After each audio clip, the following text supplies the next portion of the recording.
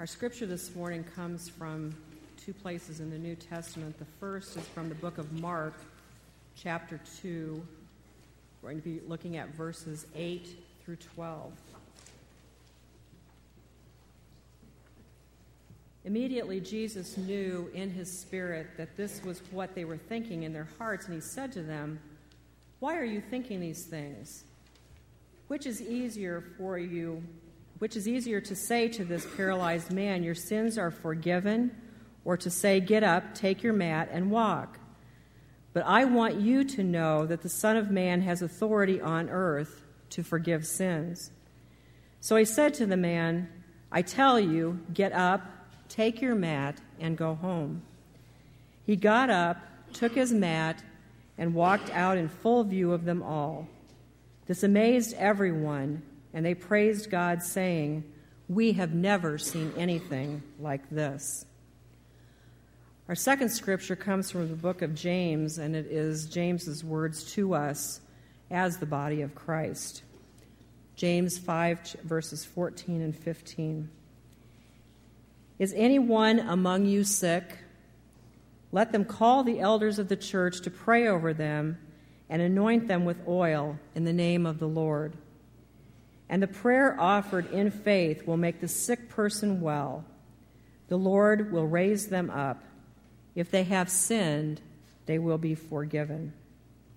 May God add his blessing to the reading of this word. Let us be in prayer.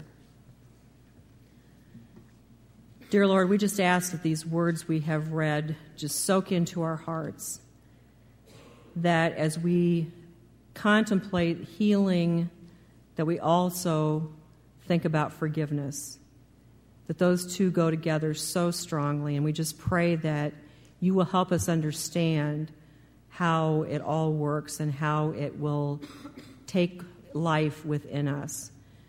Lord, we pray for Pastor Keith this morning as he comes to share the message that you have given to him. We pray that he will speak boldly and that we will be open to receive what he has to say. It comes from you, Lord. It is the work of your Holy Spirit.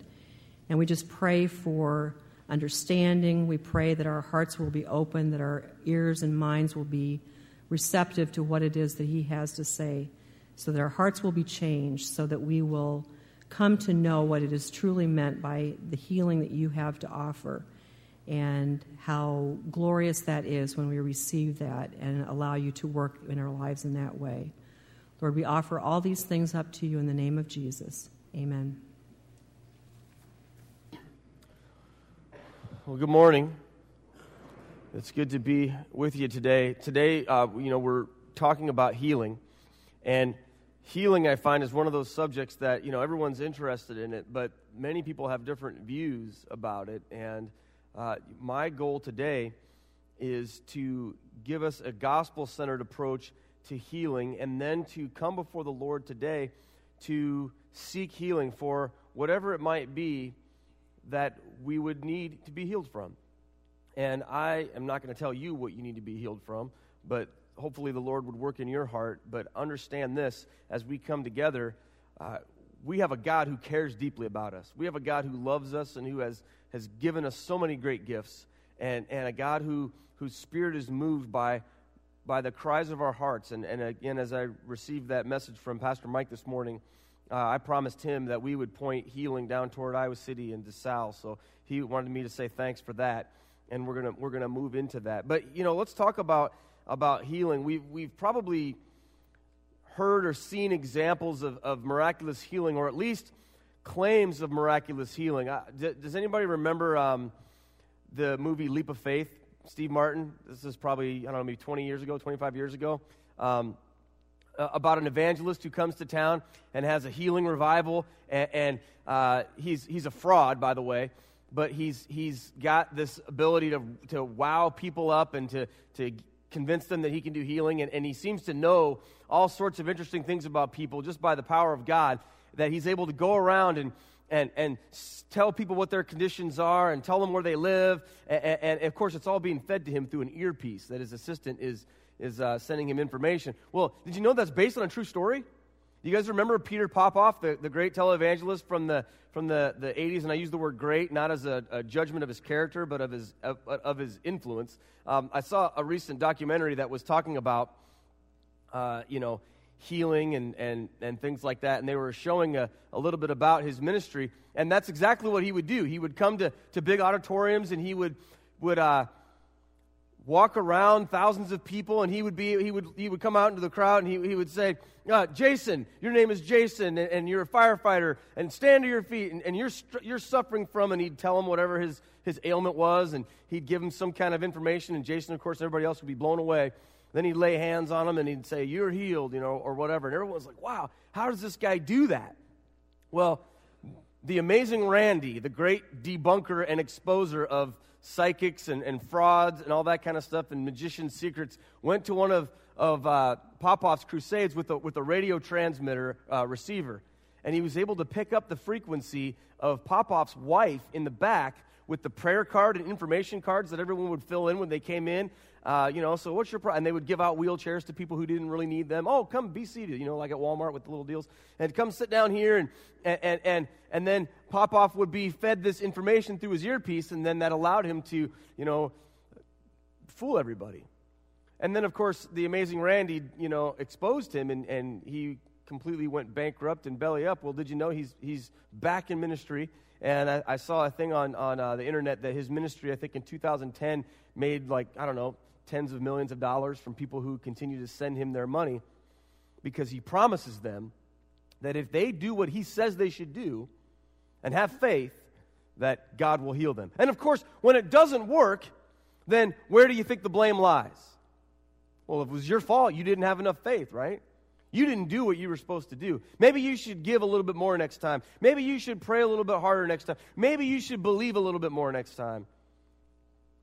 And so we have this, reaction to this type of mania in the Christian world where there are some who believe that God doesn't do any type of healing anymore. God and the Holy Spirit, the gifts of the Spirit, are taught that they ceased at the death of the last apostle. So there are some in the Christian community who have different views about healing. Well, what does the Scripture say? And what does the gospel say? I'm not going to pretend to be able to find every nuance of that and present all of that to you today. But what I'm going to tell you is this. Here's what I believe. I believe that God still heals people. I believe that God still works miracles today in powerful ways that can change our lives, and yet in supernatural ways too. And I don't have examples in my own life of, someone growing an arm back, or someone, who's blind not being able to be blind anymore. But you know what? I have seen God do great and powerful things. And I know that you have too. So I believe that. But my approach to it is not to seek those experiences just because they're cool, but to seek the gospel and see where that leads us. And that's what we're going to do today. There's two types of ways to look at healing. There's the human-centered way of looking at healing, which is to look at our lives and say, what do we need? What do we want? What's wrong? And ask God to fix it. And we certainly do that. But there's another way. It's the gospel-centered way, which is to ask the question, what brings glory to God? What glorifies God, and what advances the kingdom of God? And I know that for many of us, we struggle with this because we've seen examples where we've prayed and people haven't been healed, and we've wondered why. I did a funeral recently for a guy who was 40 years old who died of cancer. And as I sat with his wife, and she's about the age of my wife, and I looked at pictures in his home, and his kids are about the age of my kids, and I remember seeing this stuff and just like, God, what is up with this? And I know you have other examples in your lives of instances where everything in our mind would lead to the conclusion that this should happen, but yet it does not. And we're often left with these questions about, why does God choose to heal in some instances, but not choose to heal in other instances? And I'll just tell you right now, I haven't got that figured out yet. If I did, I'd write a book, and we could just build the church right now. You see, here's the deal. No human brain can comprehend the mind of God. But yet, nevertheless, we are told by God that He desires that we ask for healing. He desires that we seek it in Him. He desires that we come to Him in faith. And just maybe, our will line up with God's will, and we'll see healing. But that's not the only reason why God healed in the Scriptures. There are 4 reasons that I've been able to discern from the Scriptures, and probably many more, but I'll just share 4 of them with this morning. First and foremost, Jesus used healing to demonstrate His authority. He used it to demonstrate His authority, that He had power to heal. Now, you see in Mark chapter 2, the scripture that Vicki read, that's an amazing story of healing, by the way. What the backstory was before we got to the part where Jesus said, that I heal to show you that I can forgive sins. There was a man who was paralyzed, and Jesus was coming to town, and this man's friends wanted to bring him to Jesus, so they carry him to Jesus. He's in a house, and one problem, the house was so filled with people, they couldn't get through the crowd to get to Jesus. So his friends, it's good to have good friends, right? His friends devised this plan to take this guy onto a roof and disassemble some of the roofing material of the home and find out where Jesus was and lower this man physically down through the roof so that he could be near Jesus. So that's the scene. Jesus is there preaching and teaching and all of this, and now all of a sudden the roof opens up, and here is this man dropped down, and he's paralyzed, and everyone knows it. And Jesus walks up to this man, and he says to him, "Son, take heart, your sins are forgiven." And everybody in the room was probably a little bit puzzled by that response. This man is paralyzed, and Jesus just tells him his sins are forgiven. Now, apparently Jesus knows something that other people don't know. Jesus knows that our greatest need is not for our physical conditions to be fixed. Our greatest need is for our sins to be forgiven so we can have fellowship with God. And indeed, he looks at this man and he tells him his sins are forgiven, but then he looks around the room and he sees all these people in their hearts murmuring against him, and he's saying, look, here's the deal. You think bad things of me, but I'm going to show you something. Which is easier to say? Your sins are forgiven, or to get up and walk? But so that you know that I have the power to forgive sins, I say to you, brother, get up and walk. And the man did. So in that instance, Jesus used healing to demonstrate that he has the authority to forgive sins. There's another story in John chapter 9 where Jesus uses healing for a different reason. He uses healing in John chapter 9 to prove who he is, or to bring glory to God. In John chapter 9, it says this: as he went along, he saw a man blind from birth. And his disciples asked him, "Rabbi, who sinned, this man or his parents, that he was born blind?" You see, they had this belief that if you had something bad happen to you in your life, that it was all your fault. And that even if there was some sort of uncontrollable issue like blindness, that was the result of either your own sin or the sin of your relatives, your parents. So they ask him that question: whose fault is this, Jesus? Jesus says, neither. Listen to his answer. This is amazing. Neither this man nor his parents sinned, said Jesus, but this happened so that the works of God might be displayed in him. You see, this man's blindness since birth was all about one thing, what was about to happen to him. And it was done for the glory of God. As long as it is day, Jesus said, we must do the works of him who sent me. Night is coming when no one can work. While I am in the world, I am the light of the world. After saying this, he spit on the ground, made some mud with the saliva, and put it on the man's eyes. Go, he told him, wash in the pool of Siloam, which means sent. So he went and washed and came home seeing. This whole man's life was about bringing God glory through the restoration of his sight. Now, I don't know this man. I can't wait to meet him in heaven someday and ask him this question: was it worth it? Was it worth being born blind and having to go through your childhood or whatever without being able to see? Was it worth all of that pain and suffering and difficulty to have that moment where you got to be healed by Jesus? I bet he's going to say, yeah. Can you imagine that experience? Sometimes God uses healing to bring glory to God. Now, what's interesting is what happens after this story. People are freaking out, obviously. The neighbors and the friends are like, what happened? Is this the guy who was born blind? Another said, no, it can't be him. That's impossible. But he himself insisted when people quizzed him, yeah, it's me. I'm the man. How then were your eyes open, they asked. He replied, the man they called Jesus made some mud and put it on my eyes. He told me to go to Siloam and wash. So I went and washed. And then I could see. Where is this man, they asked him. I don't know, he said. Maybe it's because he didn't know what he looked like before. Just my own thought there. So then they bring him to the Pharisees, the religious leaders, and they're like, tell us what happened. And they tell him, and they're ticked off. They're angry because Jesus doesn't do things the way that they're supposed to be done, right? And then here's another reason why Jesus heals. To bring glory to God and also to prove who he is. I love this. They, of course, ridicule this man. Tell him he's the result of sin. Tell him he's the problem. Tell him he's got some issue. And they summon him and they say, give glory to God by telling us the truth. We know this man, Jesus, is a sinner. And here's what this guy says. Whether he's a sinner or not, I don't know.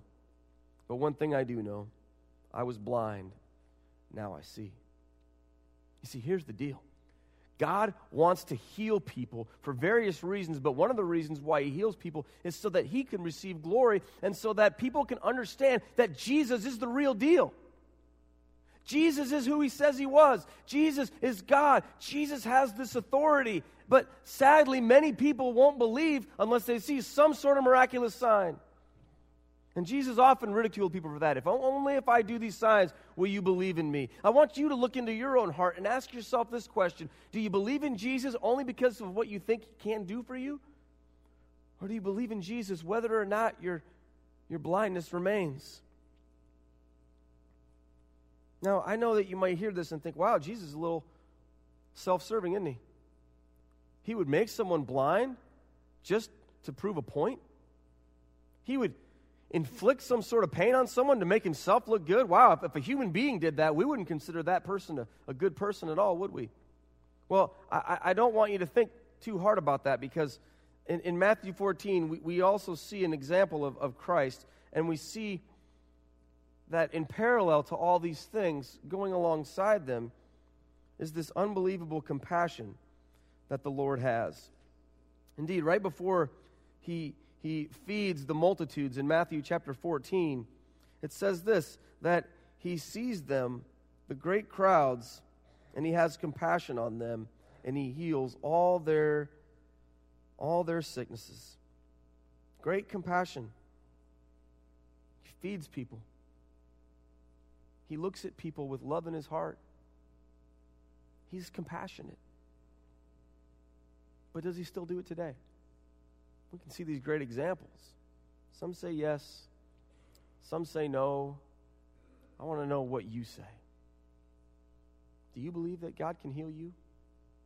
Do you believe that when you come to Jesus, that he has the power to rearrange anything he wants to in your life, to fix that issue, to mend that heart? Do you believe that? Now, because of the examples I gave you earlier about all the abuses in the world, many people have a hard time believing.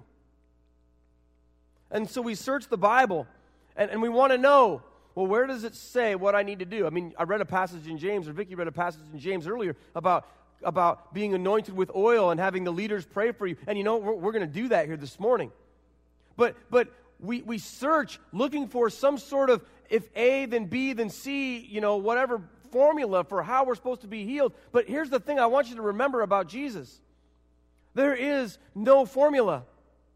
There is no easy step to control this process. But the human tendency is to look for that.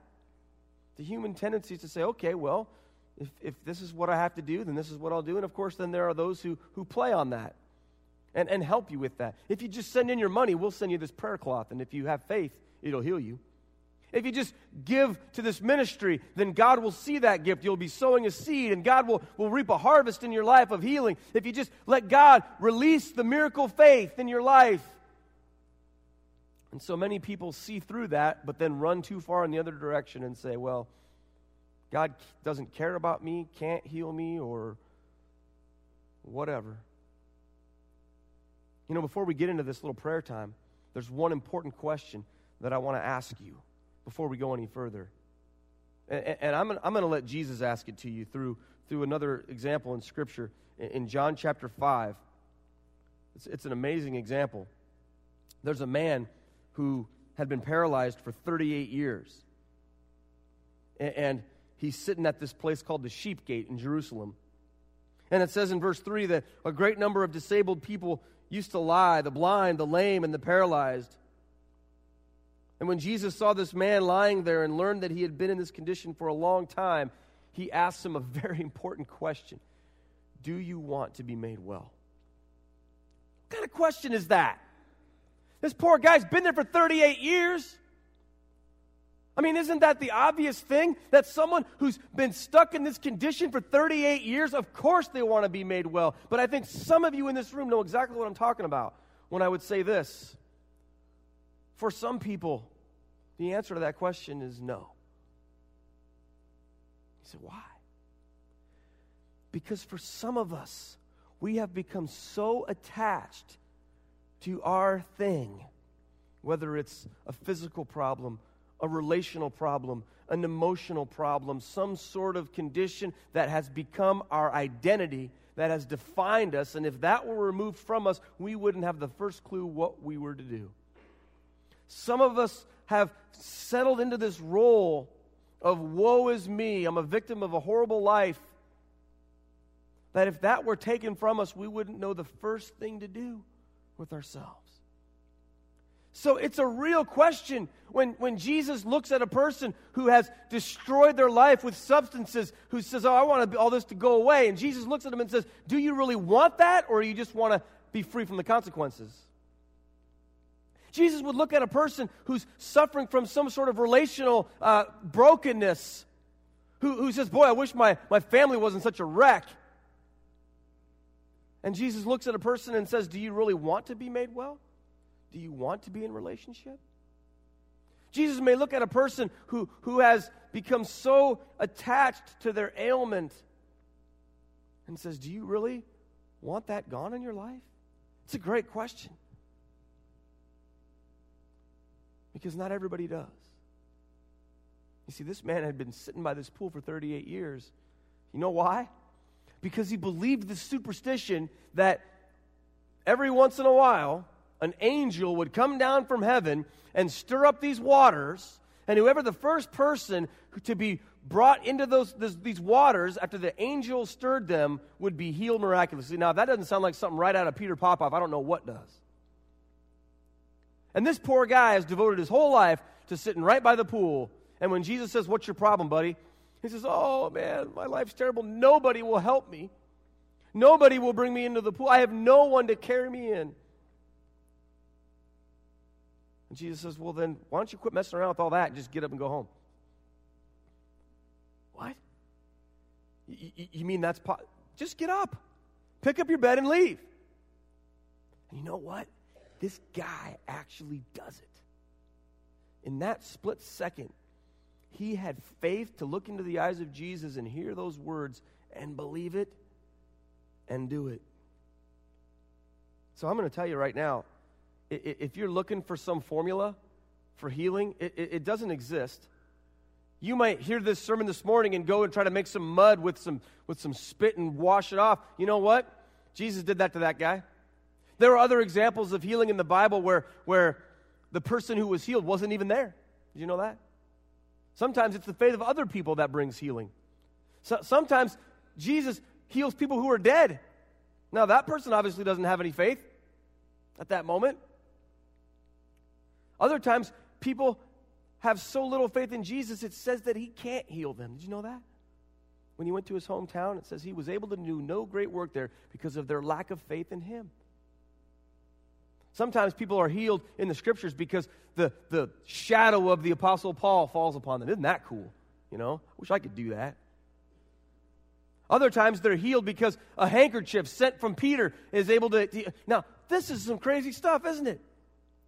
And every way that you slice it, you come up with one important thing. You can't control it. All you can do, all I can do is ask for it. Ask for it by putting our lives in the hands of Jesus, and by having faith that really the true healing doesn't come from our circumstances being fixed, but from the gospel. The gospel is ultimately where our healing comes from. Did you know that? And we know that for three reasons. The first reason is that the gospel frees us from sin and death in the final resurrection. You know how Jesus told that man his sins were forgiven? That's for everybody.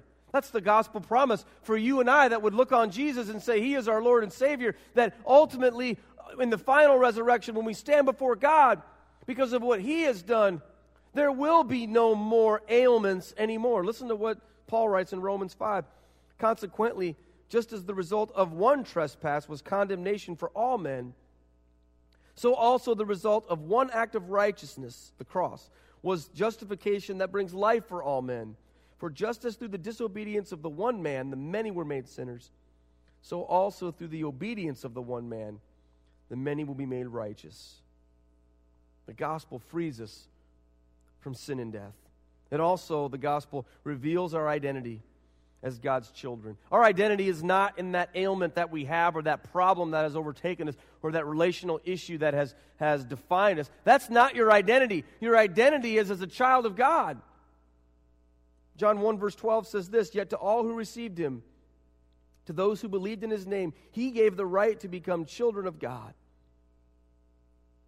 That's your identity.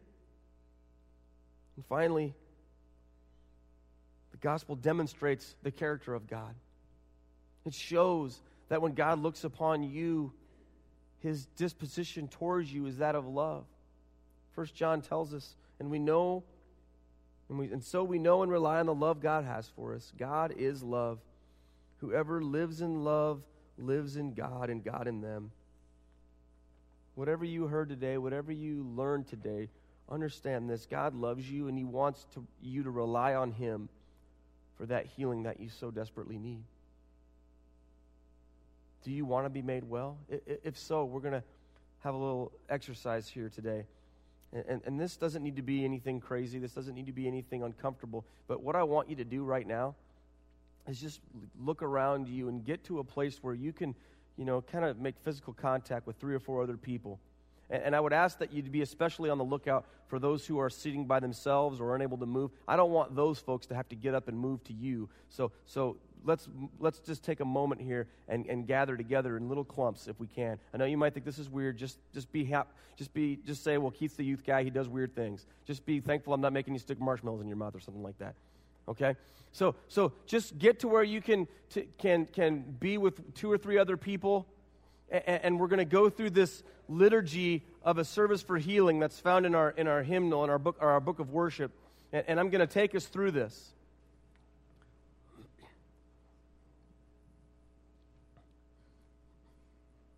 And now I'd like you just to grab hands or put a hand on his shoulder, and if you have your liturgy in front of you on your purple sheets, I'm going to guide us through that. And I want this to be done in an attitude of prayer and seeking the Lord.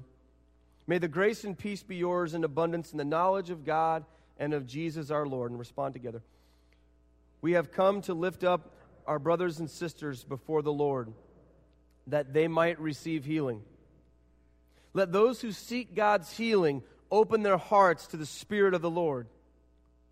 Almighty and everlasting God, who can banish all affliction, both of soul and of body, show forth your power upon those in need, that by your mercy they may be restored to serve you afresh in holiness of living. Through Jesus Christ our Lord. Amen. O God, the giver of health and salvation, we give thanks to you for the gift of oil. As your holy apostles anointed many who were sick and healed them, so pour out your Holy Spirit on us and on this gift, that those who in faith and repentance receive this anointing through Jesus Christ our Lord. Amen. Now just take a moment in prayer and begin to ask God's movement in His healing power on the lives of those in your group. And then in just a few moments, we're going to have prayer stewards. They're going to come up here, and they're going to take this oil, and they're going to be standing right here. And if you would like a special, specific prayer for healing in your life, you'll be invited to come forward and have some oil anointed upon your head and prayed for specifically. But just in these moments now, seek the Lord. Ask God's Spirit to move mightily. I'm going to lead you in this prayer at the bottom of this liturgy, and may it be a prayer from your heart for those in your particular group right now. Almighty God, we pray that our brothers and sisters may be comforted in their suffering and made whole. When they are afraid, give them courage. When they feel weak, grant them your strength. When they are afflicted, afford them patience. When they are lost, offer them hope. When they are alone, move us to their side. In the name of Jesus Christ, we pray. Amen. Now I'm going to invite our prayer stewards to come forward and just remain in an attitude of prayer. And as they are stationed here, just know that you've got an opportunity right now that in faith you can, as the Scripture declares, come before Jesus, be anointed with oil, ask God's healing power upon you. The altar is open.